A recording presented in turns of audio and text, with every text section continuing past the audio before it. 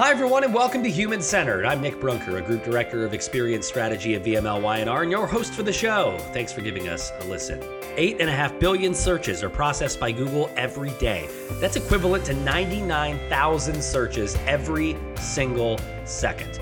The goal for Google over the years has been to shorten the path for searchers to get what they need. Why? Quicker answers, more relevant content, more users, which allows Google then to sell more ads, drive revenue. For marketing and CX pros, the name of the game has been to optimize their websites with the right keywords so they'd show up near the top of those search rankings because, as we all know, less than 0.5% of people ever reach the second page of search results. But as AI, specifically large language models, continue to evolve rapidly and become more democratized, the game is changing. So how do we as pros keep pace? Our guest today is going to help us answer that and more. I am so excited and thankful to have with us today Chief Discoverability Officer for VMLY&R and a good friend, Heather Physiak. Heather, thanks for being with us. Welcome. Hey, thanks so much for having me, Nick. How are you today? I'm doing well. Thank you for taking the time out of what is, I'm sure, a very busy schedule to speak with us. Before we dive in, tell us a bit more about your role and your history at VMLY&R. Sure. I've been at VMLY&R for the last decade or so. I started in 2014, originally working exclusively in search engine optimization, but things have evolved and changed over the years, a lot like what we're going to talk about today. So now I am leading a department that includes the organic search, paid search, and performance content teams. And we're a proud part of our connections department, bringing all sorts of great ideas to life online where people search. And you've seen a lot of change over the years as we look through the way that this evolution of not only search engine optimization, but as Web 3.0 becomes in, how behaviors are changing. Like, you've seen the progression from where we were to where we are. I know Google has considered itself an AI company for a long time, at least like thinking back to, I think, 2015, 2016, when their CEO was talking about this. Why don't we talk a little bit about how we got here? And now when we think about AI, and we move to that later in the podcast, how did we get here? Demystify some things for us. Yeah, well, when I got started in search, I remember when I first was using search, and it was, in the early 2000s in school working in journalism, right? And it was just this really great resource to gather a bunch of stuff all in one place with one query. And I was like, wow, this is so powerful, but it was so remedial at that time.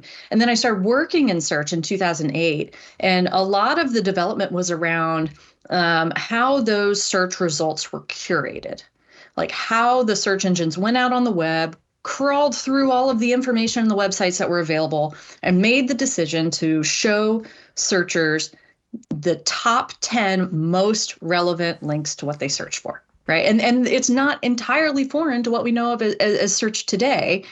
However, it's just gotten progressively more robust. The search results are not just 10 blue links, they're images, videos, shopping results, local results, and all of these multimedia assets. And it's not just on desktops, it's on mobile devices, wearable devices, in-home assistant devices. So we're consuming and searching for information in tons of different places.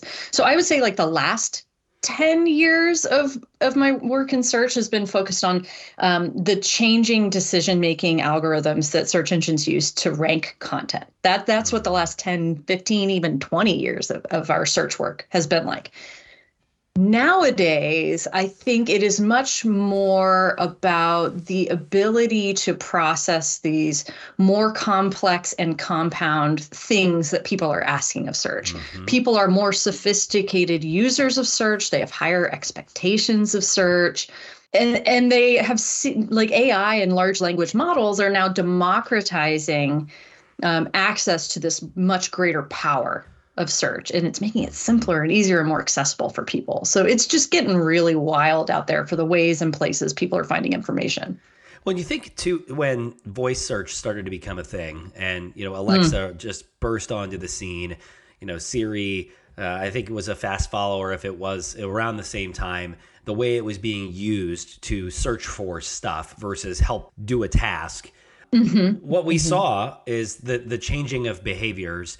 And obviously, at the time, not everybody had an Alexa or a Google or anything like that sitting around their house. And so even just the way you functionally interacted with it as a regular, non-professional, so to speak, somebody who's not in the space, your behaviors are always predicated on how, and I think we're in the same boat here, how we used to all search for stuff. Even I think back to the old days, as we think back to the early days of the internet, early days of search, you would put a keyword plus another keyword, and it was a very archaic as we think about it now, but also very logical, almost arithmetic sort of way of going about it. Whereas what you were saying now, it's so much more complex. It's so much more just robust. And I think what's really interesting as I sit here as a CX pro thinking about it and, engaging with you and your team is that it is really a time about the changing technology and the democratization of technology, but also tapping into the changing of how humans behave, how people are searching for stuff is changing. Yes. Talk about how that democratization has impacted how you guys look at the behavior that humans are taking when they're in the search space. Yeah. I mean, gosh, you nailed it, right? That this is really a fundamental change in how we think and how we use search. It's a paradigm shift, but it's happening or it has been happening, I should say, incrementally over time. And now there's been this big burst of, again, the democratization of large language model technologies. And so it's going to be a much more seismic shift than we've seen. So yeah, let's go back to those days where brands would advertise search for shoes on AOL, right? Yeah, and it was the one simple keyword. And because that's all there was on the internet at the time. And then as people start creating a ton of content on the web, more complicated search engines like Ask Jeeves or Dogpile or later Google now we're talking start to come onto the market, right? And we start to have slightly higher expectations, but we're also like, wow, this is more powerful than we realized. We can search for all sorts of stuff to find things on the web.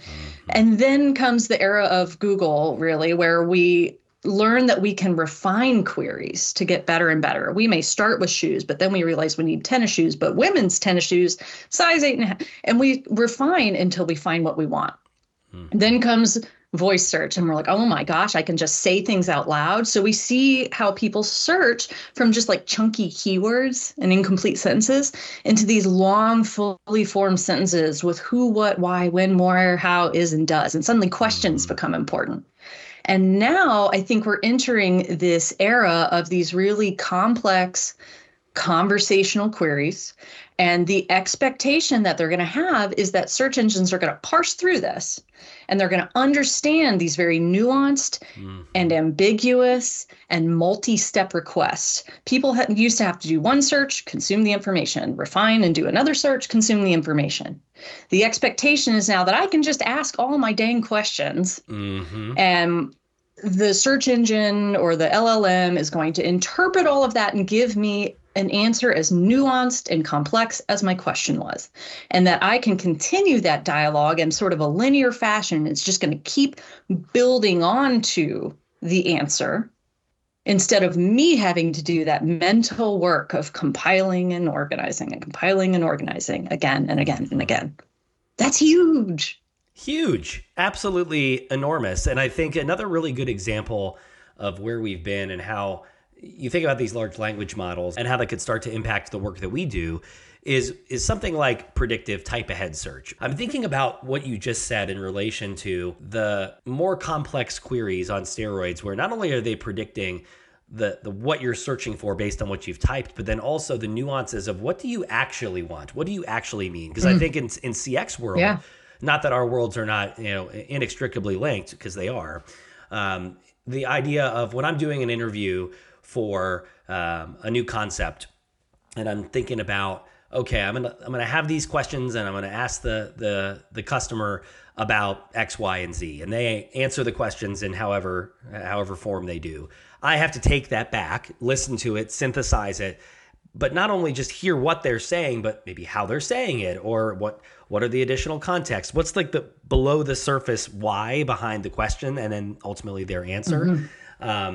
Talk to me about what you've seen or what you foresee coming in relation to this AI model and these large language models being able to not only predict kind of what's the best answer to the question, but then also being able to dig underneath and say, all right, where's the nuance, and how you as a pro have kind of worked around what is obviously a very, very fluid space right now. Oh, it's kind of exciting, though. I have to say, the last 10 years of being the era of longer specific questions and refining queries. After 10 years of doing that, it was getting a little dry. So I'm here for the ride and something new, right? This is what made it exciting when I got into it 20 years ago. That's right. So I love what you're saying about predictive search and anticipating people's needs, because there are quotes from Google executives going back a decade or more talking about how what they're really trying to do as an AI is to anticipate and answers people's needs before they've even thought to ask them in some cases. And so I really think the future search landscape is this, it's hard to even put words around it. It's kind of like a vast unknown. But I think of it as this highly personalized contextual space. Now, when I got started in search marketing, when you rank number one for something in search results, you rank number one for that keyword for everyone, everywhere, all the time. Now, I mean, of course, search engines want these search results to be progressively more personalized. They want you to keep coming back and using their engine and having a great experience that feels custom tailored to you, so that you will use their product, click their ads, and they will make money. So people are going to go to search results. They're going to have this really personalized experience. They're going to get personalized results, or ones that feel very personalized to them. The results are going to be based on time of day, day of the week, what device they're on, where they are, past context of what they've searched for. So that's a state we were already in, especially with the rise of mobile, right? What's changing is that sort of compound element of multiple queries and increased context about you as a user, you as a searcher, and the conversations or dialogue you've had with these AIs and chatbots and LLMs. But then we also have to think about the other personalization signals that aren't really about search. Those things that make your search results personalized: location, time, device, et cetera. All of those different contextual signals are already being used to anticipate and answer on your devices today. So let's just say you have a plane ticket booked to go to San Diego, as I do next month. Nice. I'm going to go to the zoo. It's going to be great.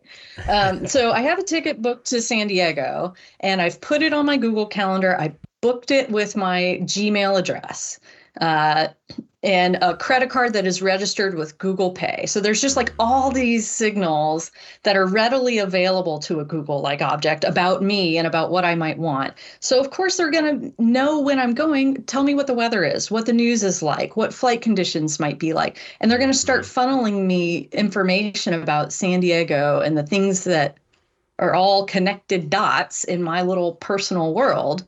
They're going to start reflecting that in the discoverable content that I'm starting to see. Not just when I search, they're going to actually be pushing it to me and discover content as well. How would you position somebody in our roles, or in your role specifically, or in a marketing role, kind of adapt to this change? And because the playbook is definitely changing, what should we do about kind of adapting the way that we've previously maybe done this type of work before to evolve toward this new normal, which is obviously rapidly becoming democratized, as we talked about before?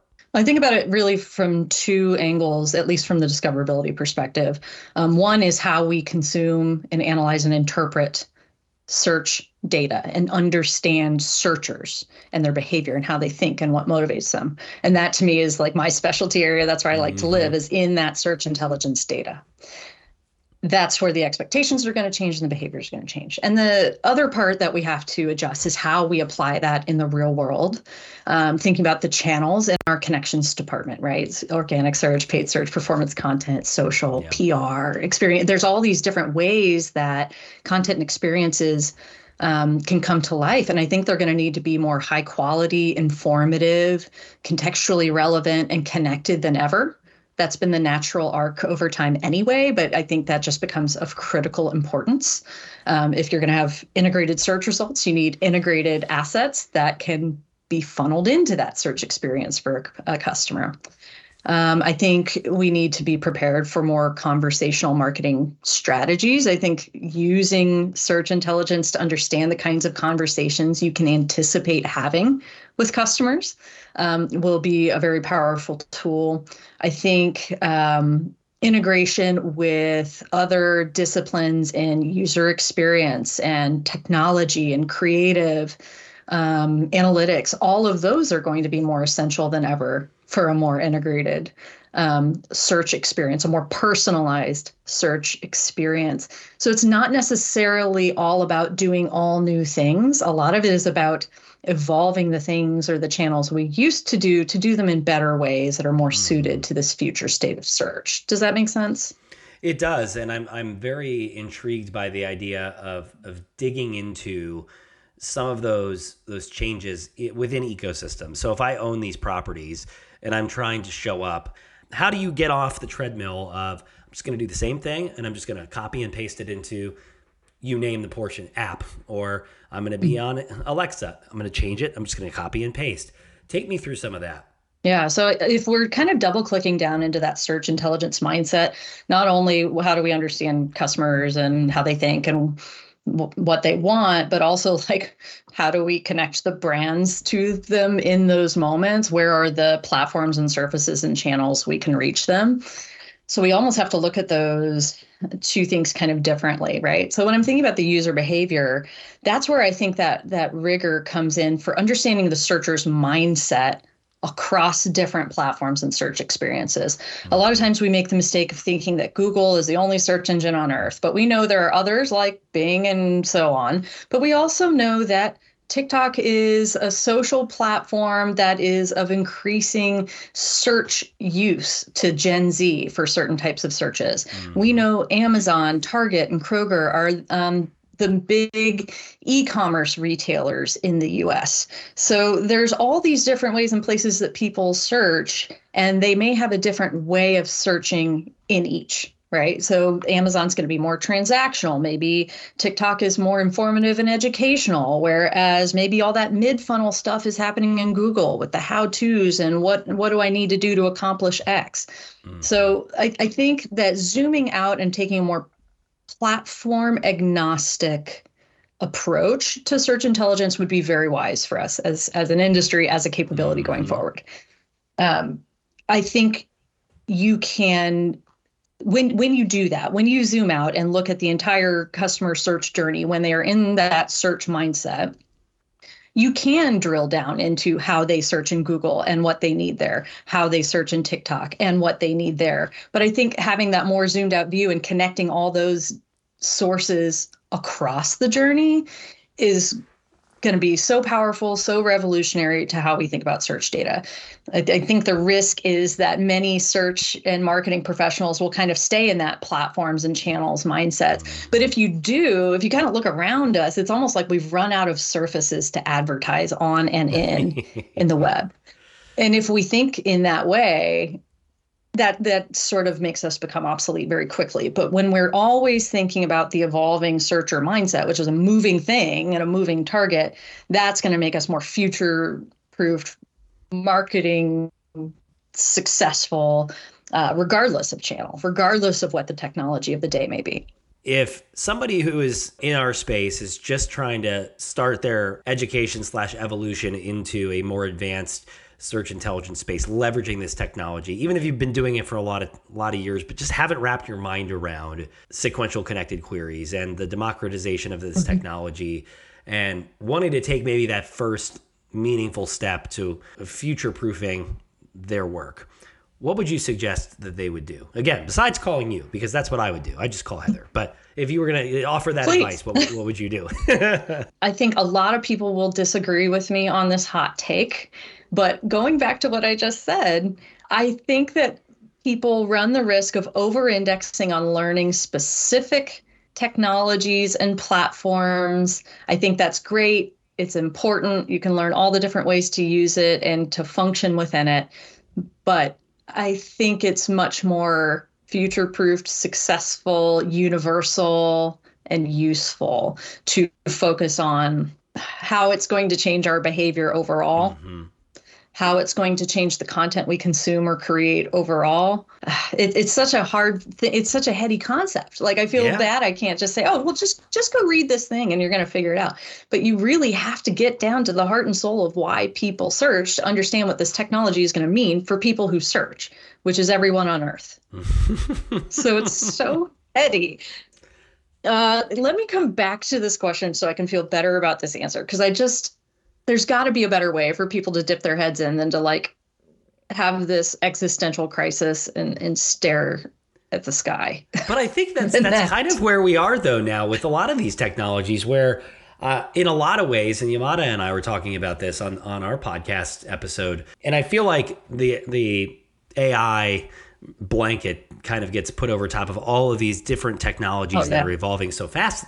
And one of the things he said was that we're in a new era of technology that's better and faster, and it's certainly smarter at creating really rich responses and answers in basically no time at all, and absorbing thousands and thousands of characters and being able to spit out a summary in a matter of seconds.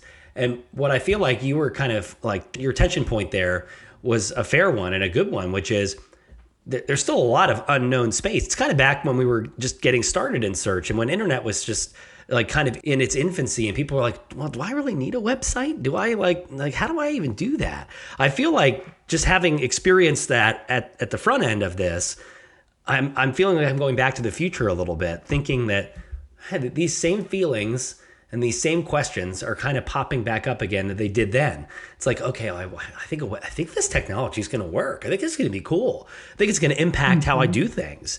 And I got to think too that, just kind of going back to the beginning of our conversation, that's what's so exciting about our industry right now, is that we're not reinventing everything, but we are taking perhaps one of the bigger seismic shifts forward versus incremental improvements to an existing way of thinking. And gosh, I think that's got to be so cool for you as the forefront and the leader of our discoverability space. And how has your team evolved and thought through this? Because that's had to have been just a fun, rewarding time for you as a leader of this practice, right? Talk about that. Yeah, I mean, it's been super exciting. Like I said, when I first got into this business, the search engine space was just changing so rapidly, and we were constantly trying to like reverse engineer it and understand what they were doing and just understand how brands should exist on the internet. And I do feel that like fresh rush of energy of doing that again, and the hunger of just consuming as much information as you can get as quickly as possible. And I feel that energy in my group as well. So it's nice to feel that as someone who's been doing it for 20 years, but it is also really great to feel it living vicariously through these young people coming into the industry who are just ambitious and hungry and excited about all the possibilities. But admittedly, this can be very intimidating, right? Mm-hmm. Like, this means that a lot of the things that people may have paid marketing practitioners to do before, which were very rote, repetitive, manual things, they're not really willing to pay for that anymore. And I think that's a good thing. And I think most workers who used to do that stuff would probably agree, because one of the complaints I used to hear all the time was, gosh, if I just didn't have to do this thing manually, I would be able to use my brain so much more, right? Yeah. Well, now we have that. So I'm really eager and anxious to see how people capitalize on the potential of these tools to just blow stuff wide open. But there is, of course, an anxiety around how do we as marketers stay relevant when a lot of the stuff that we used to do is now pretty reasonably well done with AI. And I think it's about learning how to be the people who harness that to do the manual work. Yes. And then actually take advantage of the savings created and reinvest that into much more creative, strategic, perhaps opportunistic thinking for our brands. And I was reading an article that was kind of along those same lines, where these new professionals that are engaging in these other channels, TikTok, they may be searching a different way or be looking for different things. Half the battle in some of this new technology has been much like when you were a programmer trying to learn how to program, or if you did code of any kind, you had to kind of know what entries to enter in order to get the results you wanted. And I feel like we're in the same boat where, not only are the marketers and folks in our space have to be super smart about the humans and ultimately their needs and what they're serving, but then also being, and this might be where like the true value and excitement comes in. Yeah, you kind of have to know to interface with the right prompts for the machine that is really robust and really rich and smart, and when the right data is there, can spit out a whole bunch of really great stuff. But what I was reading about this in this article was, if you know how to properly prompt these machine learning algorithms, you're going to win. It's going to be much easier and better for you to get the results that you need to help get the best answer, or ultimately serve the results that you want most effectively. And I think even that in itself is a skill set that our collective minds have to wrap our heads around, because yes, the tool is robust and smart and probably can do a lot of additional like reading between the lines, as we were talking about earlier. But it's now forcing us to be smart about, well, how are we asking the questions? What prompts are we giving so that it can go into its machine and find the right nuggets that we're looking for? So I think it's really just a fascinating space, and I really appreciate you taking the time to share and just chat about this stuff. I love this stuff, and I know you do too. So thank you for taking the time to do this. My pleasure. It's a wild, wacky world. And before we run out of time, stuff. though, it is. You are not just doing discoverability 24 hours a day, 7 days a week. No, I know, though, that you could if you wanted to, because you love it so much. But I'd love to hear, and I think those that listen to the show know our cadence. At the end of the show, we always do some fun facts or get to know our guest a little bit more. And I know you are definitely not only a world traveler, but you do all kinds of really fun things when you're not leading our discoverability practice. And what we talked about pre-show was that you enjoy being around wildlife, and you're a photographer by trade as well. Talk a little bit about that and how you got into it, and what makes you excited about doing that every time. Yeah, well, I've been a nature nerd since childhood. I don't know if any of your listeners had the wildlife fact file back in the day, but I sure did. So I'm just out there living the dream. By hobby, I'm a landscape, nature, and wildlife photographer. So I like to go to, anywhere in nature. I'll go to my city park, but I really like to go into the remote locations in nature, the ones that require you to backpack in 10 miles or up 14,000 feet and find animals that most people wouldn't get to see face to face every day. So it's been leading to a lot of great adventures this last couple years, especially. So I got to ask then, what is the coolest place that you have traveled to not only just be in nature, but maybe use your photography skills?